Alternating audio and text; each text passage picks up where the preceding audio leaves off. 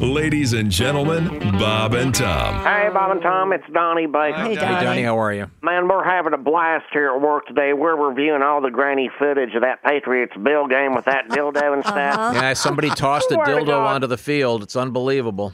I know TV adds 10 pounds, but for a second, I thought there was a streaker and maybe the cops threw a single set of stop sticks on the field. I swear to God.